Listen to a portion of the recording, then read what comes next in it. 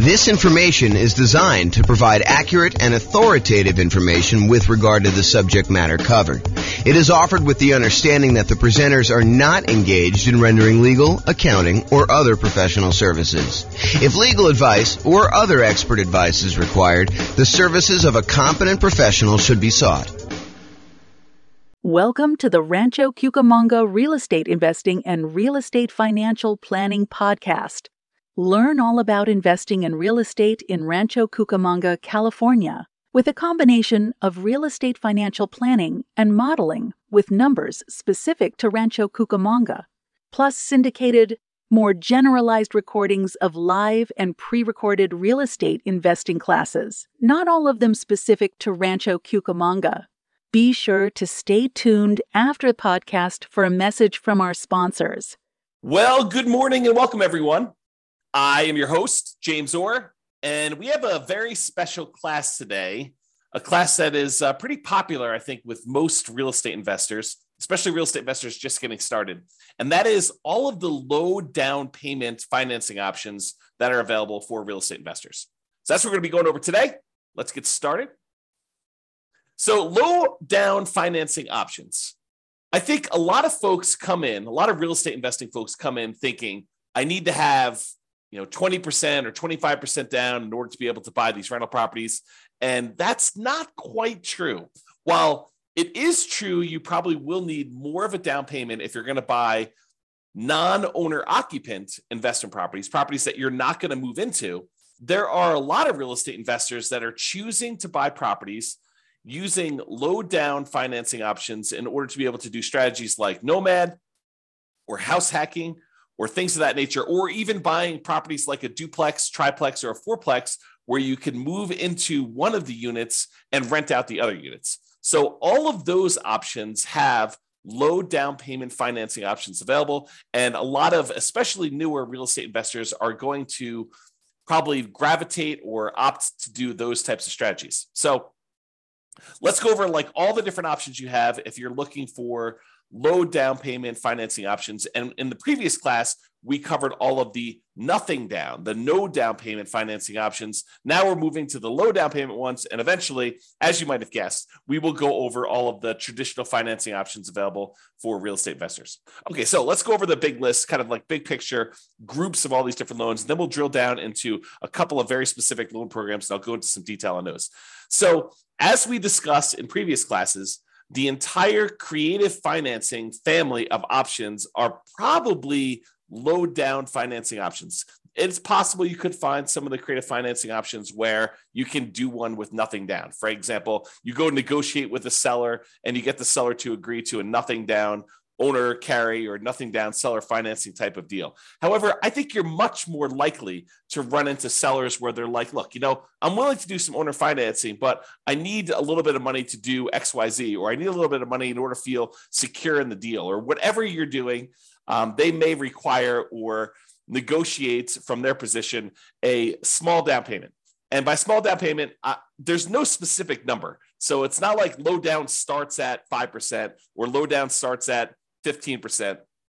In my mind, I consider anything less than probably 20% to be low down. Although there is a 15% down non-owner occupant loan program available. And so maybe I should kind of move it back to about 15%. Anything less than 15% down is considered low down, but I digress. Okay, so all the creative financing options, and I'll go over a quick list of what those are here on the next slide, but anything like owner financing, wrap financing, loan assumption, subject to agreement for deed, the all rent-to-own family of lease option, lease purchase, all of those I would consider to be kind of low down financing options that are available. And you should be able to negotiate a low down payment option there. And in some cases, probably even nothing down. So that's the whole creative financing thing.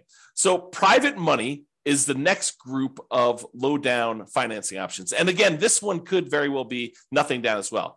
Private money, in my mind, is slightly different than hard money. Hard money are loans that people in the business of making commercial real estate loans are doing. So someone who is in the business of loaning private individuals or LLCs money in order to be able to go buy properties. Most of the time it's for buying fixed out properties, although there are some hard money lenders that will do like acquisition financing, especially if you're doing some type of like BRRRR strategy or something like that, although that's sort of fixed up as well.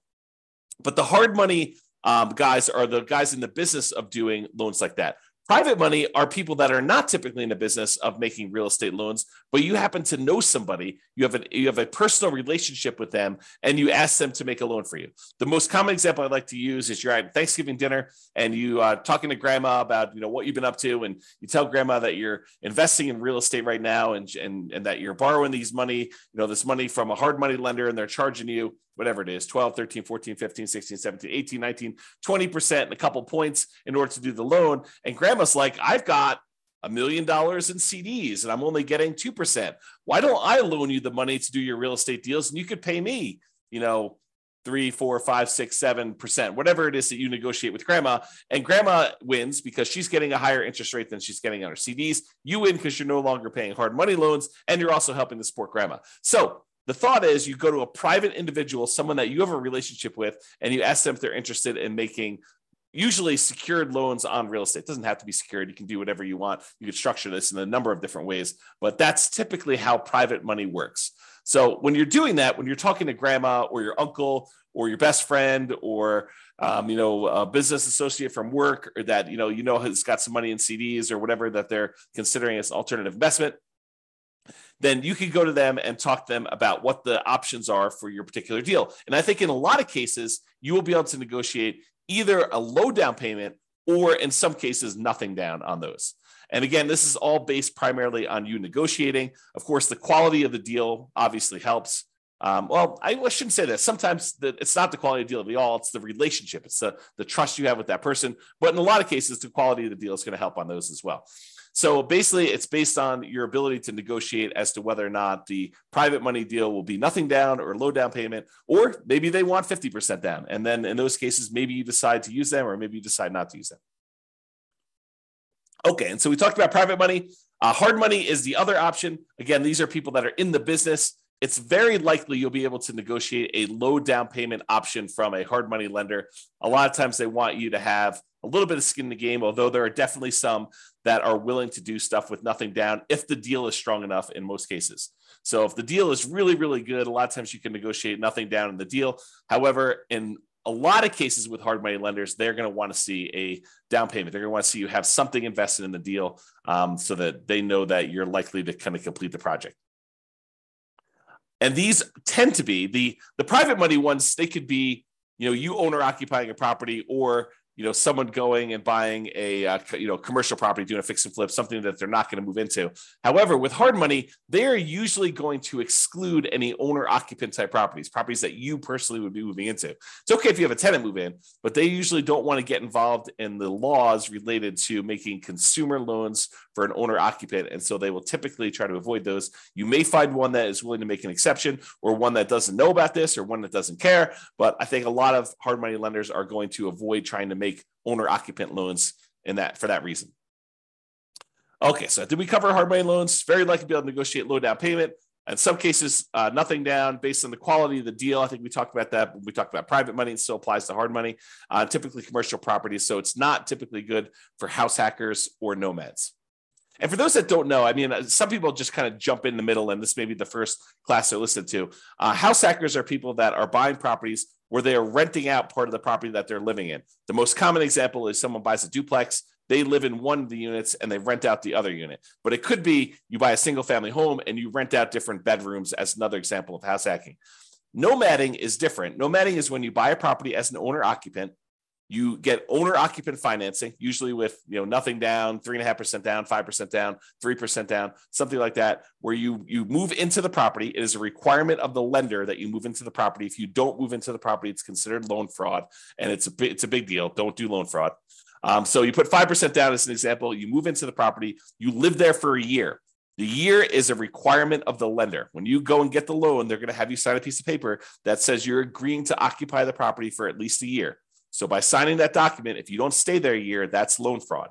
It's called occupancy fraud. So don't do that. So you live there for a year, but once the year is up, you can take the property and you can then convert it to a rental property, move out, put tenants in the property, and continue the process of buying your next property, probably with 3%, 5%, 3.5% down.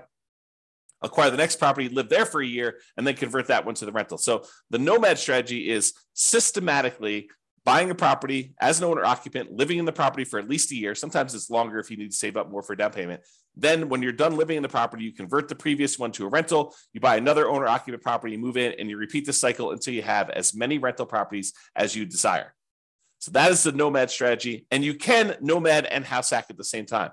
Imagine for a minute, you owner occupy into a fourplex, you rent out 3 of the units, and then after the year is up, you move out of the fourplex and you go buy a single family home and you repeat the process. Or maybe you buy a single family home, you get roommates while you're living there for the first year. And then once the first year is up, you move out, maybe you bring your roommates with you, maybe you replace yourself with another roommate where you were living or whatever you decide to do. But that is the idea behind nomading and house hacking at the same time.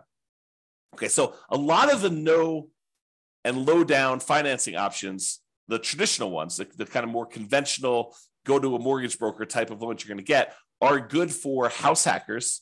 You know, those guys that are renting out bedrooms or buying duplexes, triplexes, or fourplexes and renting out part of the property that they're living in, or they're for nomads who are buying a property as an owner occupant, moving in, living there for a year, and then converting it to some type of rental.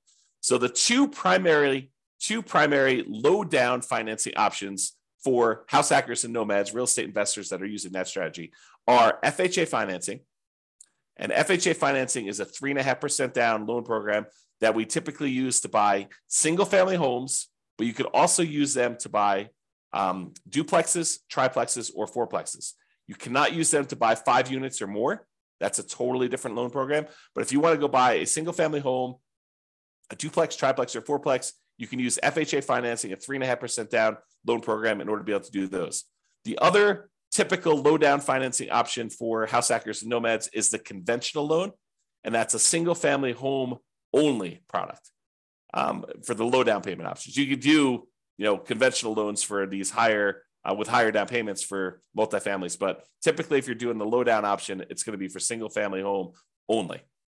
And then sometimes you'll be able to get down payment assistance in addition to getting the loan. So for example, in some real estate markets, not all, but in some real estate markets, you'll find local down payment assistance programs that combine with an FHA loan program where they don't require 3.5% down anymore. They may require 1% down or $1,000 down or something like that. And the down payment assistance program helps you with the other 3.5%, the other part missing from the 3.5%.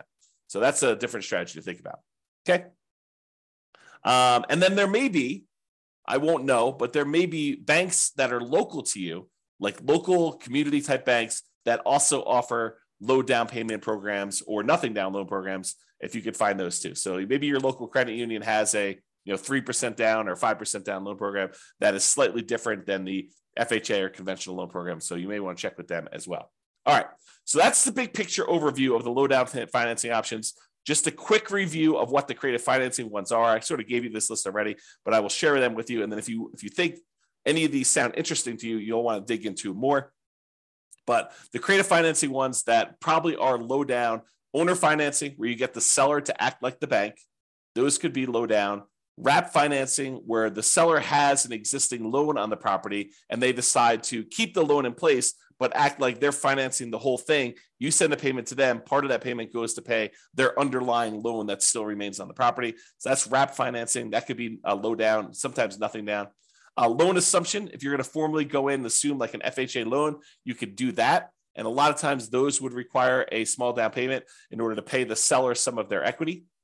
The whole rent to own, lease option, lease purchase family, where you're leasing the property and you either have an option to buy the property at some point in the future, or you have a lease on the property and you have a purchase contract to purchase the property at some point in the future. A lot of times those will require that you have some type of upfront money. And in some cases, it looks a lot like a security deposit, right? Like the seller is like, hey, listen, I want to rent you the property. And you go to them and say, hey, if I rent this property, I'm good at making my payments on time. Would you consider selling this property to me? And they're like, sure, yeah, I'll give you an option to buy the property, for the next 2 years at this price. And, you guys come to an agreement on that, but they may still expect you to have a security deposit, which looks a lot like a down payment, which looks a lot like low down. Okay. So those are some options when you consider that.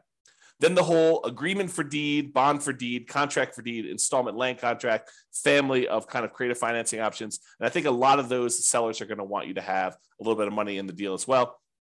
And then buying properties subject to the existing financing, where the seller deeds you the property, they leave their existing loan in place, or liens on the property for that matter, but they leave their existing loans in place on the property, and you buy the property with that loan still in place, subject to the existing financing that is on the property. And in those cases, I think some of the sellers are going to negotiate some type of low down payment on those as well. Okay, so that's sort of the creative financing family of options and how they kind of relate to being low down. All right, so let's talk about two different loan programs, the FHA loan program, which we'll talk about in detail here, and then the conventional loan program. So we'll go over just a little bit of detail about these. Of course, the place to actually get the information on this is to go talk to your lender. So if you think you're going to be doing the FHA loan program, I give you some really basic information. I'm not a lender, and you're going to want to go talk to your specific lender and get the most current, up-to-date stuff, because this stuff can change. I'll kind of point out a couple of recent changes that my lender told me about. Matt Weaver from Excel Financial provided me some updated information on the conventional loan program here just a few minutes before I made this presentation. So you can kind of see, though, that you want to talk to your lender and make sure that nothing has changed and get the most up-to-date stuff. And maybe you fall into one of the more unusual exception situations, which I'm probably not going to cover here. I'm not going to go over all the different things. You can go online, you can download the requirements for these loans, or you can call your lender, which is a lot easier, and just talk to your lender about the specifics. All right, so the FHA loan, Federal Housing Administration loan, FHA, it is what I would refer to as nomad approved. I like these loans for nomads who own properties, especially if you're a nomad buying a duplex, triplex, or fourplex. Of course, you can do house hacking with this as well. So it's usually 3.5% down. You can put more down. The terms of the loan will probably improve if you put more down. The PMI may change. When the PMI falls off, may change. So the 3.5% down is the minimum you can do. And a lot of folks are going to choose to do the minimum in this particular case. So 3.5% down for an FHA loan. It is usually a fixed rate loan with private mortgage insurance, what FHA loans call mortgage insurance premium, MIP. So PMI is private mortgage insurance. It's insurance that you pay to protect the lender in case you default. So the lender really says, look, I'd prefer it if you put 20% down. But you say, look, I don't want to put 20% down. They're like, okay, well, I would be still willing to make you the loan if you put less than 20% down, but I need to feel protected. Usually I feel protected when you put 20% down. That way, if you decide not to make payments and you default and I have to foreclose, then I'm likely to get all my money back. But if you only want to put 3.5% down, then if you default and you don't make your payments anymore, I might be forced to foreclose on you, excuse me, and I might actually have to take a loss on the property. I'm going to put myself on mute for a second and cough to clear my throat. 1 second. Okay, I'm back. And I'll take a sip of water as well. So the lender says, usually I'd like you to have 20% down. In this case, you don't want to put 20% down. You only want to put 3.5% down. So I'm willing to still make you the loan. But what I want you to do, I want you to pay this third party, this insurance company that will insure me in case you default and I have to foreclose and I don't get all my money back. And so you're paying for an insurance policy because you chose not to put 20% down to protect the lender who would have preferred you to put 20% down. But since you didn't, they're willing to make you the loan as long as you have insurance that protects them in case you default and they have to foreclose. That's what PMI is. And so in this case, the mortgage insurance premium that comes with FHA loans, it's a little bit different than the typical mortgage insurance, the private mortgage insurance that you get with conventional financing. What's different is when you put 3.5% down, the mortgage insurance premium never goes away. With conventional financing, a lot of times when you get below 80% loan to value, that mortgage insurance payment that you're making each month would go away. So once you get to a certain point where the lender now feels protected and they no longer need the insurance, you no longer need that, make that payment. With FHA, that doesn't happen. With FHA, the mortgage insurance premium remains there for the life of the loan. So in order to get rid of it, you'd either need to sell the property or change the financing you have on the property, either pay off the loan completely or refinance out into a different loan product completely. Okay. So usually with FHA, 3.5% down, they're going to require some type of PMI on the loan, and it can't be canceled. You must refi the loan to get rid of it or sell the property or pay it off in order to get rid of PMI. Usually it's 640 plus credit scores. However, there are some exceptions for FHA that you can go down to 580 in some cases. So this tends to be the loan product that if a client's got some credit challenges, the lender's probably going to suggest, because it tends to be the loan product you can get where the interest rate doesn't get impacted by low credit scores. Although maybe that's changed, you go check with your lender, but that's my understanding. If you happen to have had a bankruptcy, it's a 2-year waiting period since your bankruptcy filing in order for you to get an FHA loan. If you've had a foreclosure, it's typically a 3-year waiting period for you to be able to get an FHA loan. So if you've had a bankruptcy and or foreclosure, realize that you're going to be waiting either 2 or 3 years, depending on which one was and kind of the later of those dates, if you kind of think about it that way. If you're like, hey, James, does this start when I file my bankruptcy, or my bankruptcy is kind of discharged, or when it goes to court or anything like that? I don't know the answer. Go talk to your lender and find out exactly when that happens. Okay. And the other thing, don't go look this up online. Go talk to an actual lender who's making these loans, because you may go and see like a forum discussion where someone tells you a number and that's not right. It may have been right for their particular situation because they may have had something exceptional going on, but you want to talk to the lender about you, your specific situation, and just call a lender that you're going to be working with to get the loan, and they'll tell you what the real deal is for you and your specific situation. Okay. So we talked about bankruptcy, foreclosure, we talked about credit scores. For FHA loans, you must owner occupy the property. You must move into the property. You must live there. So if you're getting a single family home, you got to move into the property. If you're getting a duplex, triplex, or fourplex, you need to move into one of the units. So you could buy a duplex and move into one side and rent out the other. You can move into a triplex, move into one side and rent out the other 2 units. You can do a fourplex, do the same thing. Okay. They do have maximum loan amounts by county. So realize you may be limited in the most you can go to with FHA financing with these maximum loan amounts. You can typically only have one FHA loan at a time. There are exceptions to this. For example, I think if you inherit a property and your parents or whatever it was, whoever is passing the property onto you, if they had an FHA loan, you can have 2 in place at the same time in that particular case.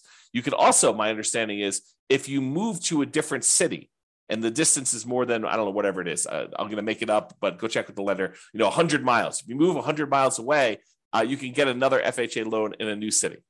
But again, check with your lender. There may be more exceptions, but most of the time you can only get one FHA loan, which is frustrating for some people who come into this for the first time. They're like, I'm going to go buy 10 fourplexes and I'm going to get FHA financing on each of them. Maybe not. That's going to be tricky to do. It's going to be really hard to do. Is it possible? Maybe. I mean, maybe if you hit all the exceptions and you move 100 miles away and you buy another fourplex, and you move 100 miles away again, buy another fourplex, and maybe you get married and your spouse has a couple and they did the same thing, or who knows, right? Like, could you get 10 fourplexes with FHA loans? Maybe, but I would not plan on it. Usually we plan on doing one because that's usually the limit. There is a version of the FHA loan that allows you to finance repair costs. So if you're buying a property, you're trying to do like a BRRRR strategy, although it's not exactly a BRRRR strategy because you're borrowing the money up front, but sometimes that strategy where you're going into a property that needs work and you are looking to borrow the money to do the repairs. Like you found a property, but it's just really a wreck. And you still want to do 3.5% down. There is a FHA 203K program, which allows you to include repair costs in the FHA loan. Now, for those of you that are handy thinking, I'm just going to do this and I'll pocket the difference because I'll do all the work. Nope, they've already thought of that. So it does require that you have third-party contractors do the work. You're not allowed to do the work yourself. And the FHA escrows the money and they release it to the contractor as the work is done. So if you're going to do that 2 or 3K loan program, go talk to a lender, get all the details, and find out exactly how that all plays out. But realize it's going to be hard for you to do the work yourself. And again, I think I mentioned this on the other slide, but there is some down payment assistance often coupled with FHA. It may not be available in your local marketplace, but if your local marketplace has down payment assistance programs, you may be able to use this in conjunction with your FHA loan so that part of the 3.5% is covered by some type of down payment assistance program, whether that's a loan or a grant or something like that. You have to go find out what the details of your specific program are, but a lot of times they're combined with the FHA loan program. And if you're trying to get the seller to help cover some of your closing costs, the FHA loan, I believe, has up to a 6% of the purchase price as a possible seller concession. So if you're able to negotiate to get the seller to contribute some money to help cover your closing costs, which means you're buying the property at a discount, essentially, unless you're raising the price by that much. You're getting the seller to agree to contribute some money towards your closing costs. You could do up to 6% of the purchase price in order to get that on an FHA loan. There's a limitation that maxes out at 6. Usually we're not anywhere near that, just so you know. All right, so that's the FHA loan. Now let's talk about conventional financing. This one is also Nomad approved. I really like this one for doing Nomads. In fact, this is probably the most common Nomad loan program. If you're going to be doing that strategy where you buy a property, move in, live there for a year, then you convert it to a rental, the conventional financing loan program, 5% down especially, is your most common version of that. So this is conventional loan, Fannie Mae, Freddie Mac, you may have heard described as those. They're typically fixed interest rates, and they're typically 30-year amortization. So they are, and FHA is 30 years as well, but they tend to be fixed interest rate and 30-year amortizations. We tend not to do 15-year loans because the monthly payment goes up quite a bit for a 15-year loan. Although, if you're in a situation where 15-year makes sense, you're welcome to do that. And they do offer those, but realize most of the time we're doing 30-year loans on those. For conventional financing, typically it's 740 plus credit score for the best interest rates. You may be able to do some lower. There's probably some mitigating factors, and they may do hit on some other things based on that. But usually 740 credit scores get you the best interest rates. For owner occupants, which is what we're talking about doing here, it could be as low as 3% down, but most commonly we're doing 5% down. And in both those cases, there's going to be some type of private mortgage insurance because you're putting less than 20% down. Okay, that private mortgage insurance is typically whenever you put less than 20% down on a property. The 3% down one is called the Home Ready or Home Possible loan. Primarily, it's for first-time home buyers. So you can't use that repeatedly. That's my understanding, but go check with your lender, see if you can use it more than once. Most of the time, you're going to be doing the 5% down with these types of loans. And usually the 3% down is a little bit uglier interest rate. It may be worthwhile for you to save up extra in order to get that extra 2%. It may make it a much better loan, a little bit better cash flow for you. It might be worthwhile doing that. Typically, you can get 10 non-owner occupant conventional loans per Social Security number.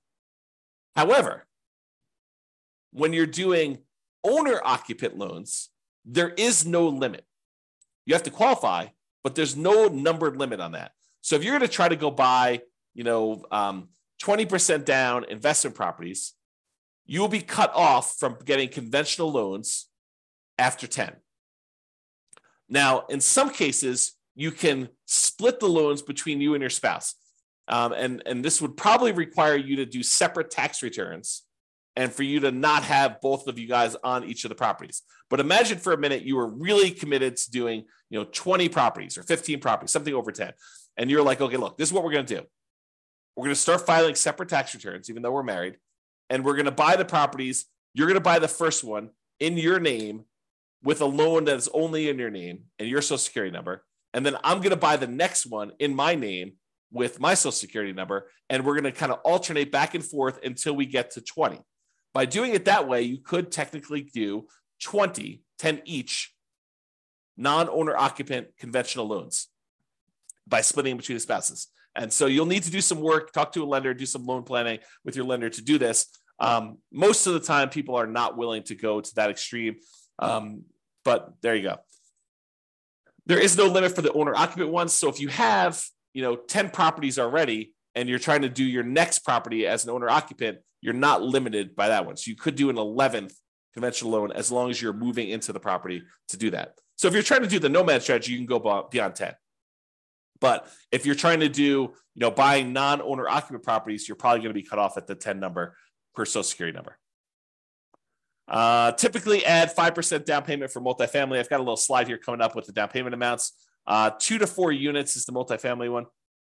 For Fannie, you could do cash out refinances up to 4 finance 1 to 4 unit properties. For Freddie, it's up to 6. This rule may change. I knew this rule existed at one point. I'm not sure if it's still current, so check with your lender to do that. Both of the things, rate and term refis up to 10 finance 1 to 4 unit properties. So Nomads, be careful. If you think, hey, look, I'm going to do this Nomad strategy and I'm going to acquire a bunch of equity in properties, and then I'm going to try to do some type of cash out refinance to fund acquiring new properties, realize that's a tricky strategy to accomplish. Because when you're doing these nomad strategies, you're putting usually 3% or more commonly 5% down. It takes a while for you to get to the point where you get at least 20% of equity so that you could do the refi, and then enough equity where it's worth doing that refi, because now you're going to go and try to do a refinance, take the loan that you have that was an owner-occupant loan, presumably at a better interest rate because it was owner-occupant, and now you're going to try to do a cash-out refinance, take the hit on the interest rate, and you're only going to get a certain amount of money out there. I don't know. That seems like an expensive way to access that equity, in my opinion. So be super careful about this. Really think through that strategy if that's a strategy you are going to do. It's not like an automatic no. It's just much trickier than I think folks realize. You may want to discuss or consider minimizing your interest rates as you acquire while you can if you're going above refi thresholds and not able to do cash out refinance in the future. This is the case where it might be better for you to buy down your interest rate when you're doing a nomad strategy and you're already getting an owner-occupant, a little bit lower interest rate, and you're probably not going to be able to access that money with cash out refinances for a long time. So it might be better for you to actually buy down the rate and get a really good rate knowing that you're going to keep that loan for a very long time anyway. And I think Matt told me this. I think you could do a rate and term refinance immediately after closing. So if you're trying to do some type of buy a property and then do a refinance to get better rates and terms like right after closing, you can do that. Like if rates drop a lot from what you've locked, but there is a 12-month waiting period, which is up from 6 months before on doing any type of cash out. So this is going to really impact those that are trying to do the BRRRR strategy, where you're buying a property and then you're planning on doing some type of cash out refinance in order to pull some of your repair money or some of the money out when you bought the deal significantly below market. Now you've got to wait 12 months instead of waiting 6 months. So a little bit longer delay, slows you down a little bit, kind of makes it a little bit harder to BRRRR. Between conventional financing, there is a seller concession range, depending on how much you're putting down, between 2% and 9%. It's about 6% with 20% down owner occupant. It's 2% for non-owner occupant. So don't try to get a seller to contribute money towards your closing costs more than 2% before you, unless you know that you can actually use all that and that the lender is going to allow it. So check with your lender before you negotiate your seller concessions. That's another way of saying that. The most common conventional loan is 20% down, although we could do these 5% down for owner occupants. And there is a 15% down on up to 10 properties for doing that. So realize that you can do 15% down non-owner occupant loans for these. There is PMI on that one, and the interest rate is usually a little bit uglier than doing 20% down.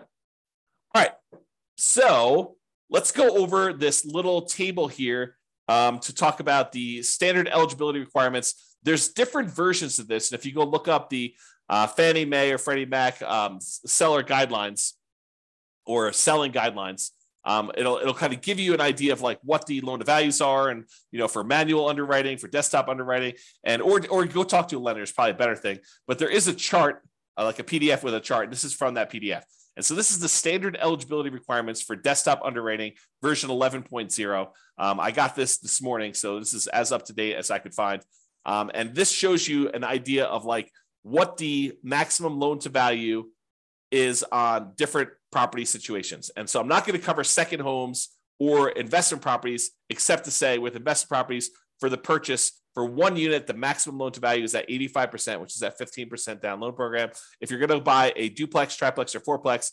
the minimum you can do down is 25%. The maximum loan to value is 75% loan to value. Okay. And so you can go look at those here. If you want to look at the limited cash out or the cash out refinance options, you can look at those as well on the screen. However, for the principal residence, for those that are like doing nomad or house hacking or something like that, if you're going to go buy a property with one unit, you can do as much as 3% down. That's that 97% one. For adjustable rate mortgages, you have to have 5% down. But for fixed rate mortgages, you could do 3% down on those. If you're doing a duplex, you could do 15% down if you're going to move into the property. If you're going to do 3 or 4 units, a triplex or a fourplex, you have to put 25% down in order to own or occupy the property there. Okay, so that just gives you an idea of what the loan to values are, the maximum ones are for those, and you can go look at them. All right. So in conclusion, there are a number of low down payment options from the creative financing family to private loans, to hard money loans. And there are other options, more traditional, conventional options for owner-occupant financing as well, okay? If you're doing non-owner occupant financing, if you're not planning on moving into the property, really your options are going to be limited to some of the creative financing options, private financing, and the hard money loans, okay, for doing low down. For all but the hard money loans, they're probably also good options for house hackers and nomads. You're probably not going to be able to do a hard money loan as a house hacker or as a nomad. There probably are some exceptions to this, but that's a good general rule. Now, there may also be local low down payment options as well from local banks, but the two mainstream low down payment programs for traditional financing are FHA and conventional financing. FHA is 3.5% down. There's a conventional financing 3% down loan, and there's a 5% down one, which is the much more common one that we typically are using. And these tend to be really good for house hackers and nomads. All right, that's all I got for you. I hope you enjoyed the presentation. Thank you, everybody. I will talk to you soon. Have a great day. With home prices up, mortgage interest rates up, and rents up, but not quite enough to counteract the higher prices and interest rates. Cash flow on rental properties in Rancho Cucamonga is harder than ever. Book a call with the Real Estate Financial Planner to apply our proprietary 88 strategies to improve cash flow on your rentals. See the show notes for a link to schedule your call and improve your cash flow today. If you're a real estate agent, lender, or professional in Rancho Cucamonga that wants to help our real estate investor listeners, consider reaching out to learn about collaboration opportunities with this podcast. We'd love to add more value to our listeners by having you assist our investors buy, sell, and finance their real estate investments. See the show notes to schedule a call to discuss collaboration opportunities.